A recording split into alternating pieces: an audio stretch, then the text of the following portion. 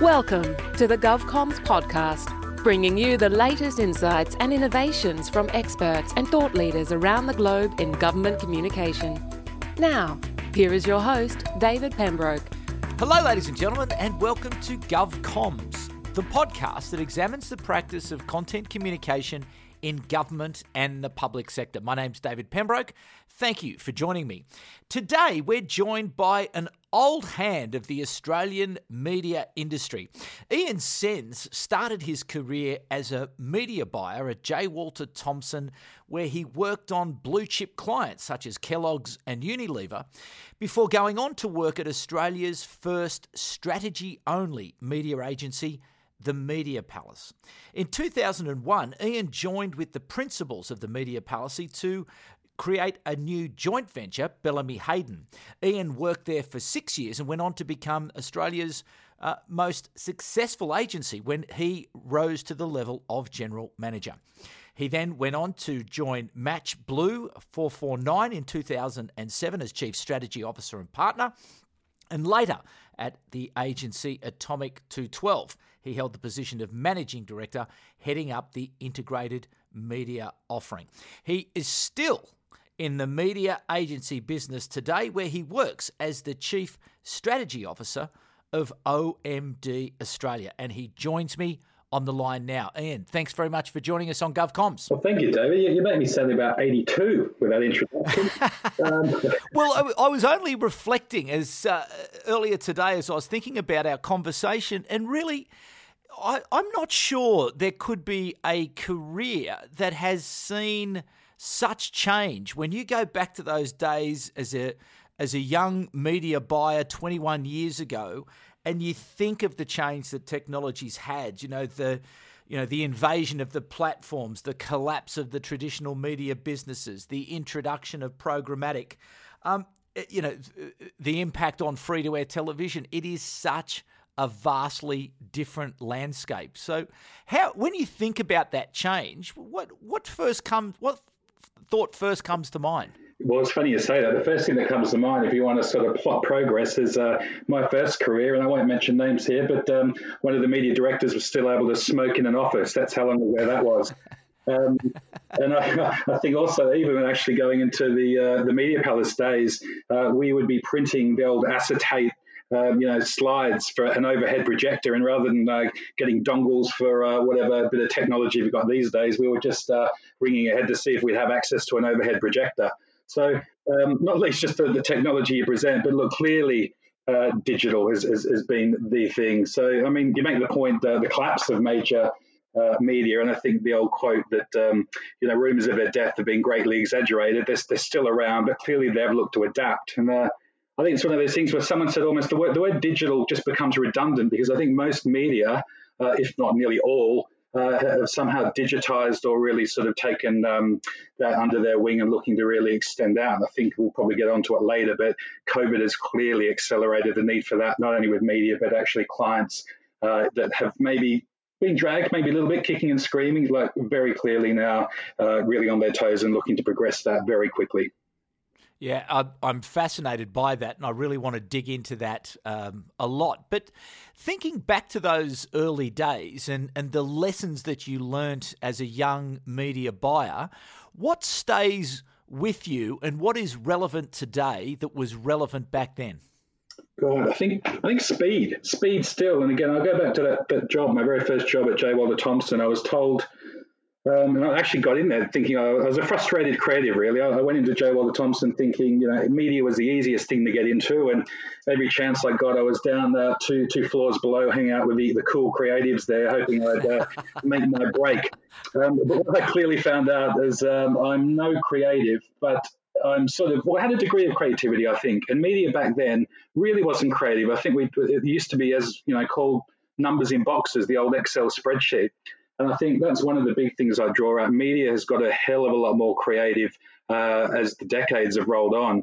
But the one thing that sticks with me is speed. And I remember them saying, look, if you're any good, you might sort of be buying regional TV in 6 months' time. Maybe in a year, you'll be buying Metro TV. And lo and behold, the industry just had such a churn then. It's still a bit of an issue today, but I think I was buying Metro TV for Kellogg's or Unilever pretty much 8 weeks in. So speed has not changed, but I think the things at which new people come in the industry, and whether that be digital, it is very much still a fast-paced category. And what sort of insights, even back then, when you were talking to clients, what sort of things were you talking to them about that they needed to understand from a media buying perspective? Yeah, look, it was very different. In a way, it was kind of basic back then. I mean, we're an industry that's sort of often overwhelmed with acronyms. And, thinking back now, we had not so many. You had pretty much TV, you had magazines, you had radio, cinema, and press, newspapers.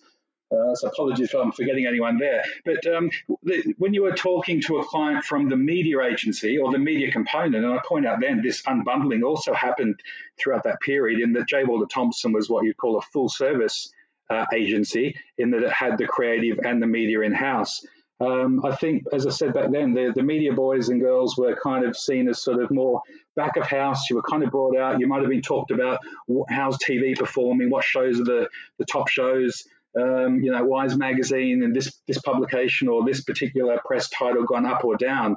It was kind of, again, looking back now, possibly wasn't then, but it was rather quite basic. And I think the client's eye and direction then was around more scale and cost and give me cheap, but then quite quickly diverted to give me the creative product. So not underplaying the creative product is clearly still very important today, but I think the media, the insights that we're getting and the tools that we're using, and back then, they were kind of bog standard. I think there's so much insight to be having from what we would call media owners now. They tend to know their audience and customers a lot better, first-party data, the surveys they're doing. Back then, I think that the balance was more with the media agencies. So as we've gone on, I think the media owners themselves have become a lot more empowered as they've gone forward as well.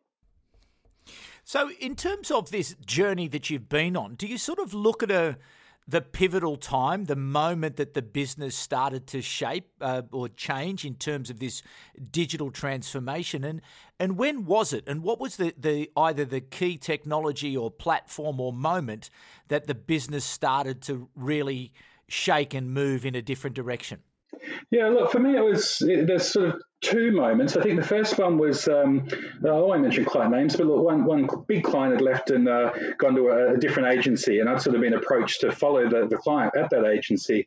And I was very lucky at the time. I had a mentor that had mentioned my name and sort of said, look, this young guy, he'd like to get into planning or strategy, which back then, I said, the media world was kind of around bulk and volume and rates. And it was starting to split a little bit to kind of going, no, I want to plan. I want to get more into the insights, leave the trading to the traders, very important part. But there were people that wanted to plan. So I was very fortunate enough to be given the tap. And this was the move from, I guess, J. Walter Thompson over to what was then the Media Palace. And I say Media Palace then because you might remember that this was about, 2000. Where the Creative Palace was pretty much at the top of the creative game in Australia. They got a lot of famous ads, award-winning ads.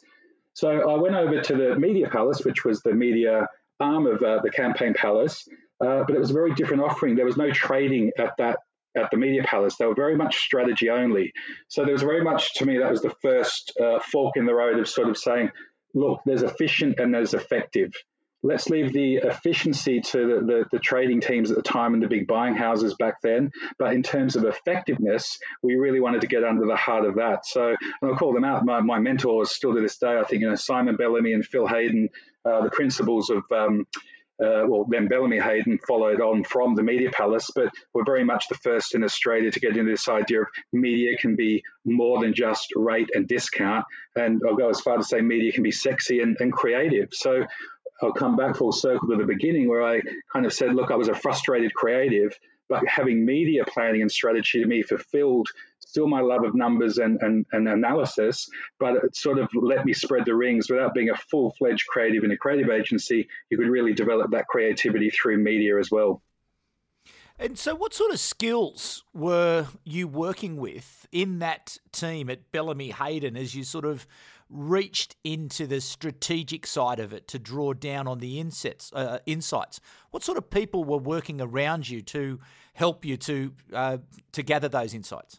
Yeah, well they call them. If I can loosely call them, they were called the PCC, or they were part of the PCC, the Pommy Curry Club. But I think you actually had a lot of Englishmen come out from the UK advertising scene and had already started to develop this. Let's do the strategy. So again, I mentioned the managing director and the head of planning, Simon Bellamy and Phil Hayden, then very much around the consumer and actually just sort of saying, look, how do we? I think the ultimate thing, which creative agencies may even to a degree fear it a bit today, but they shouldn't, because I think the main principle was, how does media elevate the creative proposition or the creative principles in the work in media? How is that dramatized and brought to life?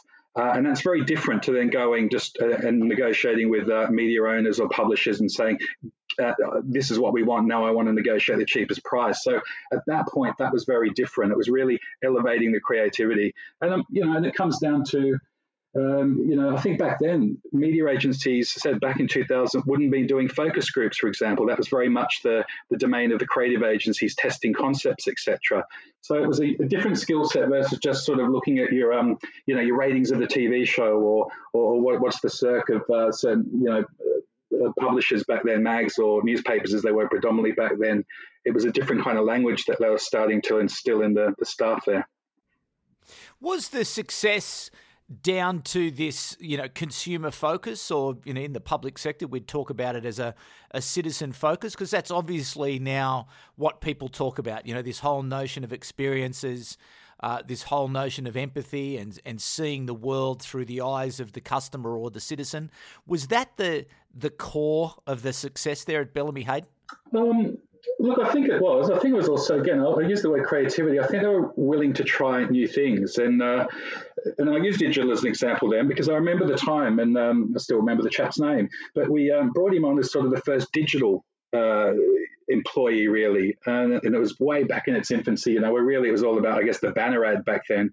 And even then, we were just starting to try and bring our clients on the journey of, if this is going to be important. We didn't know when we look back how big it was going to get clearly, but something was going on. And if anything, there was a bit of a false start. And I may get the name wrong, but it was a bit of a .com, .gone, .bust.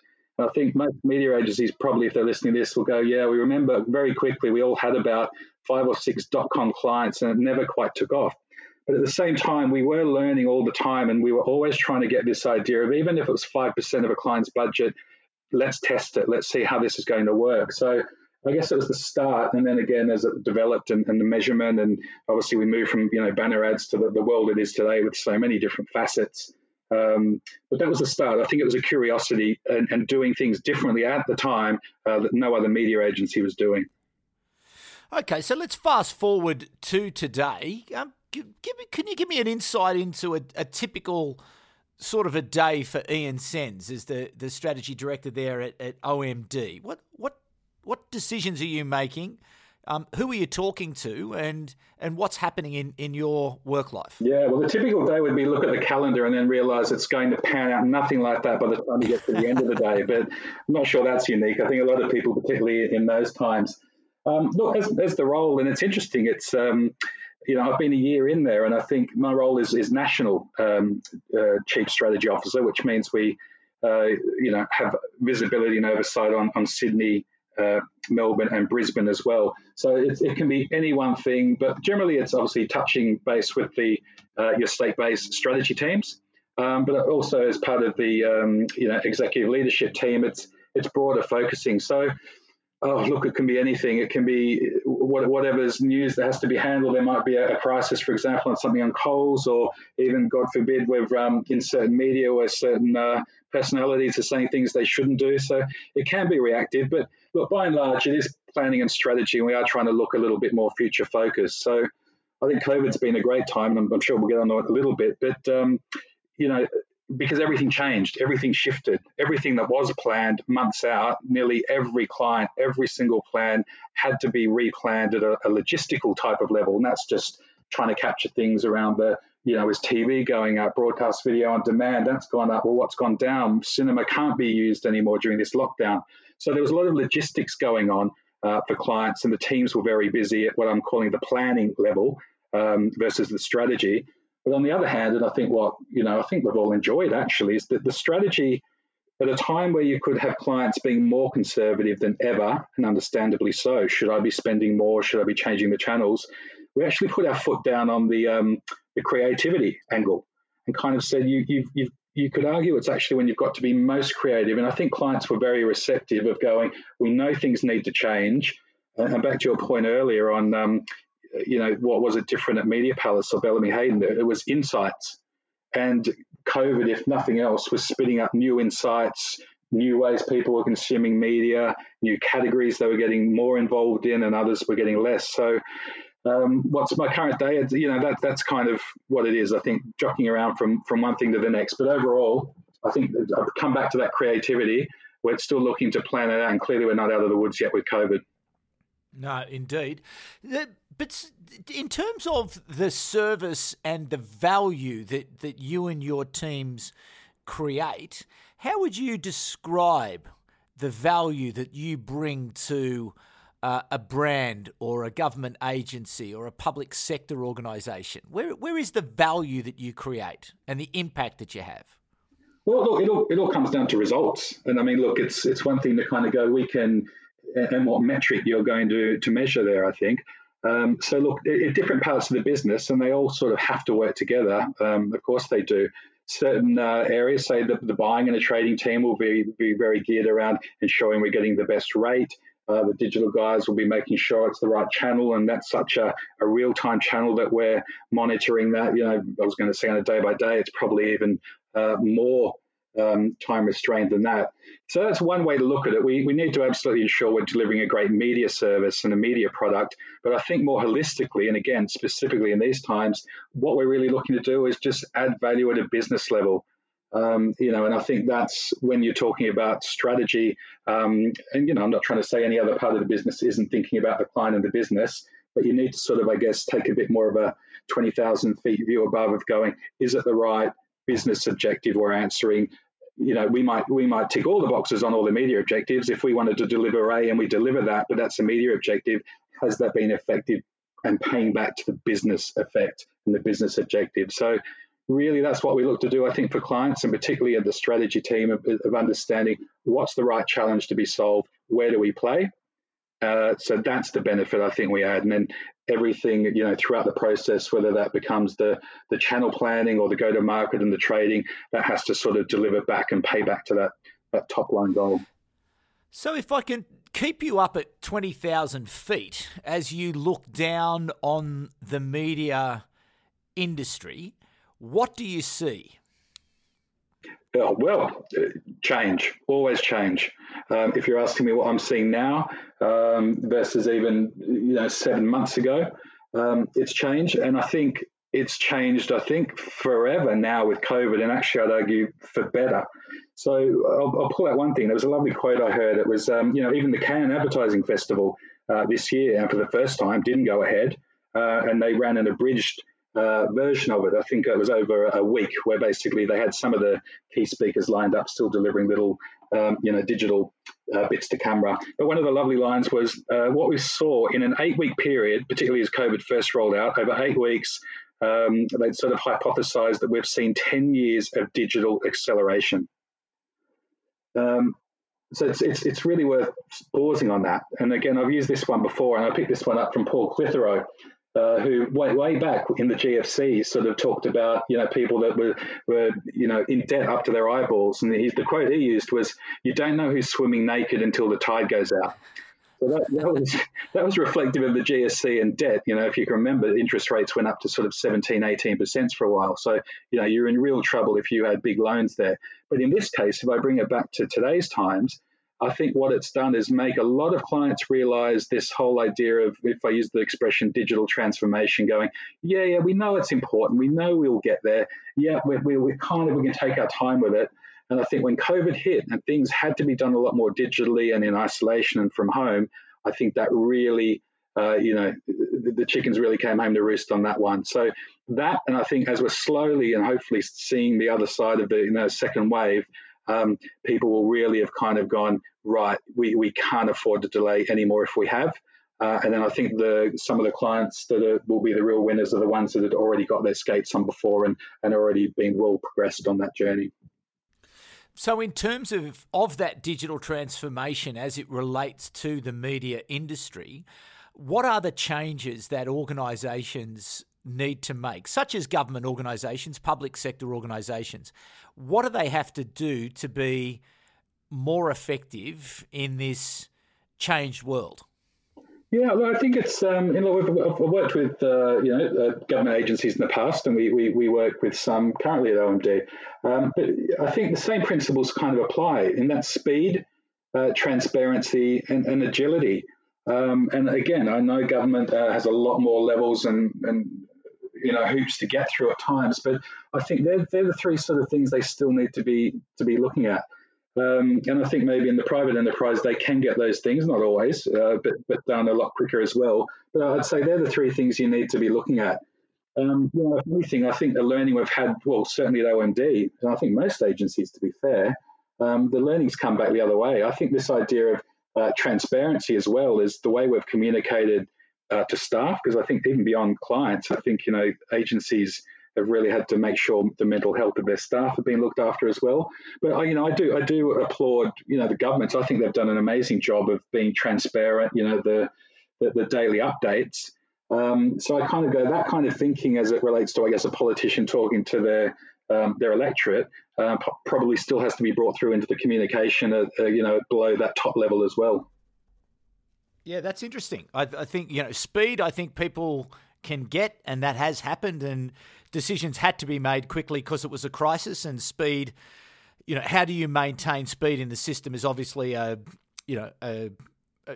point of consideration for the leadership in public services, not just in Australia but around the world. Transparency. I'm really interested in that reflection that you have there about transparency. And again, that's that challenge of transparency and not wanting to say too much or not wanting to share, or that's that sort of default position that needs to perhaps, or has been, again, accelerated. And there's this now, I think, desire to be more transparent where organisations can be. But this notion of agility and movement, when you look at agility in this digital world, what are some of the processes where you need to be more agile and your decision making needs to be more agile? What are the things that you have to display that agility to in order to be effective in this new environment? Yeah, look, I'd actually even just challenge that one and go, look, I think digital by and large is quite agile. I mean, the way you can measure it. I mean, again, I go back to the early days, I go back to those 2000s for a moment. By the time you actually got your TV ratings in, or God forbid, even at the end of a campaign, you got your tracking results, you're kind of 3-4 months down the track. And I think arguably even in a lot of government campaigns today, they're about behaviour change. And as we know, behaviour change isn't a very fast thing, or it's more often than not. And again, you still tend to get tracking projects and research 3-4 months. And, certain campaigns are going to be almost in perpetual motion. You're trying to, change behaviours, and they can be slow. Smoking cessation or quitting smoking, for example, is a great one. But more broadly, I think at a broader business level, you have to adopt that and an approach of agility. So again, I'll use Macca's as an example through this period of COVID. Very quickly had to change ads. Well, what was going to be a point of disruption for a business such as McDonald's and food? It was about cleanliness. It was about contactless. So quite quickly they, changed their messaging almost, within a couple of days to that is the kind of comfort and safety that we wanted to get to their customers. So it changed the whole creative that was even sort of in market at the time. Again, you look at, I looked at Tesco. The first thing we actually did was look abroad, because they tended to get their skates on a bit quicker. Tesco overnight, within almost their car park, if I remember rightly, did whole ads around, one-way traffic in their aisles in their supermarkets, how they were protecting the safety of their staff by putting in let me call them sneeze guards, for want of a better term. So I think agility has to go not back to the business problem rather than just calling it a digital issue. But look, digital clearly will become a part of that in terms of getting that message out. And potentially it's one of the fastest ways that you can activate. So there are, in terms of those cultural issues, the mindset issues around digital, about getting on top of it and being able to move quickly, to be transparent, to be agile. But what are the important skills that you think are going to emerge in this next environment that people are really going to have to make sure that they're staying on top of, so as that they can create value and impact in this media buying area? Oh, that's a big question. There's so many parts to that. Well, in terms of the media buying, look, one of the things I think I'll use OMD as an example here. We're almost trying to, in a way, de-digitize, just calling someone a digital planner. We're calling them like an interactive director, for example. And I think that's just a way of acknowledging it has to be always broader than digital. So I don't like to use the word generalist, because I know that has sort of been a bit of a, most agencies I've either had exposure to or worked at would love this idea of the generalist, someone that knows as much about, I use air quotes here, traditional media, because arguably digital is a traditional media now, it is that mainstream. But you do still need to acknowledge there is specialist skill sets. And so I think that is still going to be the way forward. You're not going to get this perfect hybrid or this perfect as I said, jack of all trades. And I think that's the importance, I'd argue, where a process or like an OMD that really from the top, starting with the strategy and understanding the business objective and looking to pull together the right people that will solve that problem.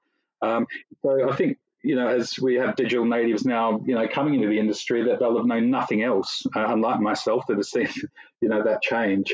But it really is about orchestrating all the different moving parts. And when you do look ahead, what do you see? I know you're going to tell me you can see change, but describe the change. Take me 5 years into the future and tell me what life is going to be like there at OMD, and how, in fact, say in 5 years' time, you're going to be creating that impact and that value for someone like a McDonald's. Yeah, it's a very quick time. I think my main answer in this is always going to be, it's going to be horses for courses for different clients. I think there's been a bit of an age-old debate around, should creative agency and a media agency, should they be split? Should they come back together? Am I getting more of a unified approach? And I think, sorry, I'm going to have splinters in my bum from sitting on the fence on this one, but it depends. It really does depend. But I think ultimately what we have seen, again, we go right back to the start of this, media has certainly become a lot more creative over the past, 15 to 20 years. And I would argue that almost the shift in power, and ultimately we're about understanding an audience, the right audience at the right time at the right place. They're kind of the three moving parts. And this whole shift of, the big media players, and particularly the digital ones, understanding their own consumer, that power that they've got that there. So I think there's a much greater sense of collaboration. And I think that will still continue between agency partners and the media themselves. And I think both actually should and do, by and large, welcome that. So I think that's a change that's going to keep going. But again, there's always going to be a role for creativity. But I think the biggest change possibly with all of that is, and we're still there. When you look at it, by and large, there's still a lot of spots and dots type campaigns getting rolled out. And I think even most creatives would agree with this, that, in today's world, what seems to be most entertaining is not generally, as much as they might be an ad campaign, not in your classic way. It's different ways of showcasing content and bringing that to life. So almost in a way, it's the some of the sexiest and maybe the most effective are the ones that sort of break out of the classic commercial airtime boundaries of the classic ad break, for example. And so, as a final question, what do you see as the future for the different, say, traditional media players? We know and understand the power and the reach and the targeting capabilities of the big technology platforms, the Facebooks, Googles, Twitters, etc. But what is the future for radio? What is the future for print? What is the future for free-to-air television? Moving and again, recognizing the threat and the power of the streaming services. So, could you wrap up a bit of a view into the future as to how that media landscape changes and where the investment goes? Well, yeah, that's a $64,000 question, isn't it? Look, no doubt there's a lot more diversification, and it used to be, there's pretty much no issue in getting eyeballs these days. It's pretty easy. in a way, but it's still acknowledging, I think, that these, the structures as they stand at the moment, or as they have, are still at this point the best way to get at speed, a large aggregation. And you can't actually, I think when you still look at, catch-up TV, for example, or versus a live TV program or sport, there's still certain elements of these programs and wherever they are, whether they're broadcast digitally, excuse me, or on TV, that people want to get together as a community, watch those live. So there's always going to be a place for them. But look, it will be eroded, the numbers clearly that used to be able to be gotten. So the challenge really becomes for the advertisers and agencies is to make sure you've still got that, I guess, narrative, the story you're trying to tell and get across for your client at scale, but at speed also. So look, I think partnerships, but the other thing I think a lot of you mentioned, you brought up TV or radio, we still have an affinity with, our favorite radio personalities, for example, our favorite editors or our favorite writers or our favorite broadcasters. So as I said, it's, they used to say content is king. And that's what these guys still have and are able to produce. But I've always challenged that one. It's not content is king because there's so much content. It's good content. That's what's king. And I think that still takes, to a degree, money to get that done. But I mean, you look at the Netflix's example, and even Amazon's, and companies that started off as I've been looking at a case study on Amazon recently as an online bookseller. Has gone into the whole area of content creation themselves and clearly doing it very well. So it will certainly be a challenging environment moving forward. And, the aim of the game will just still really be often to entertain and provide good content. And I think that's the challenge for any media player, whether that be today and certainly into the next 5 years. You still sound pretty energetic about it all and optimistic and mixing it up in there with the young folk. There again, you're making me sound 62. I'm still on the happy side of 50, under that. But I am. And again, if anything, I take a lot of heart and comfort, not least, and I will give a shout out to our team down in Melbourne as well while we're on this, because we know they're doing it tough and people are doing it tough. But at the same time, even those guys, the Strat team in Melbourne, the level of enthusiasm and they've been really just buoyed by this creativity as well, because as I said, new challenges, circumstances, environments are always throwing up new insights. And any strategist worth their salt thrive on insights. And I go back and, if this is the finish, we go back to that speed and agility. If you can harness that insight as it happens faster than your competitor, and whether it be other agencies or if we're working for a client, their competitors, you're going to come out happy. And I think, we should be enthusiastic about that. And if we get our clients great results, we're happy. And that's the end result for us in agency land and at OMD. What a fantastic full stop to that interview, ladies and gentlemen. That is the key. Those insights, understanding, working with your technology people, working with your content people, working with your research and data people to uncover the insights. But then I think, as Ian has clearly articulated, you've got to move. You can't stand still because the world is going to keep moving on. Ian Czenz, thank you so much for spending a little bit of your time today. And yes, best of luck to your team down there in Melbourne. It is a dreadful time for our friends in Melbourne, and our thoughts are with them. But thank you so much for spending some time with us today. Thank you, David. And thank you, audience, for coming back once again. Some very big news. Content Group is hosting the very first GovComms Festival. It is a global festival.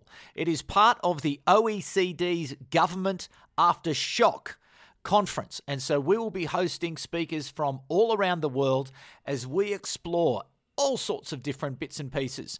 The European Commission's involved, and we have Alex Aiken, the head of the UK Government Communication Service, one of the pioneers of innovation in government communication, as one of our keynote speakers. So jump onto our website, www.contentgroup.com.au/GovComms Festival.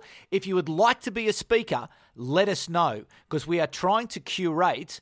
My team says 12 hours. I'm saying 24. I want to follow the clock. I want to blow the doors off this. I want to hear from people all over the world, and we do have an audience around the world. My team brought me the insights the other day as to how many of you are listening around the world. So, wherever you are in the world, if you would like to contribute to the very, very first GovComms Festival, which is part of the OECD Aftershock Conference, supported by the European Commission, and as I say, Alex Aiken is the first of the very big names that we're going to have. There's going to be all sorts of streams.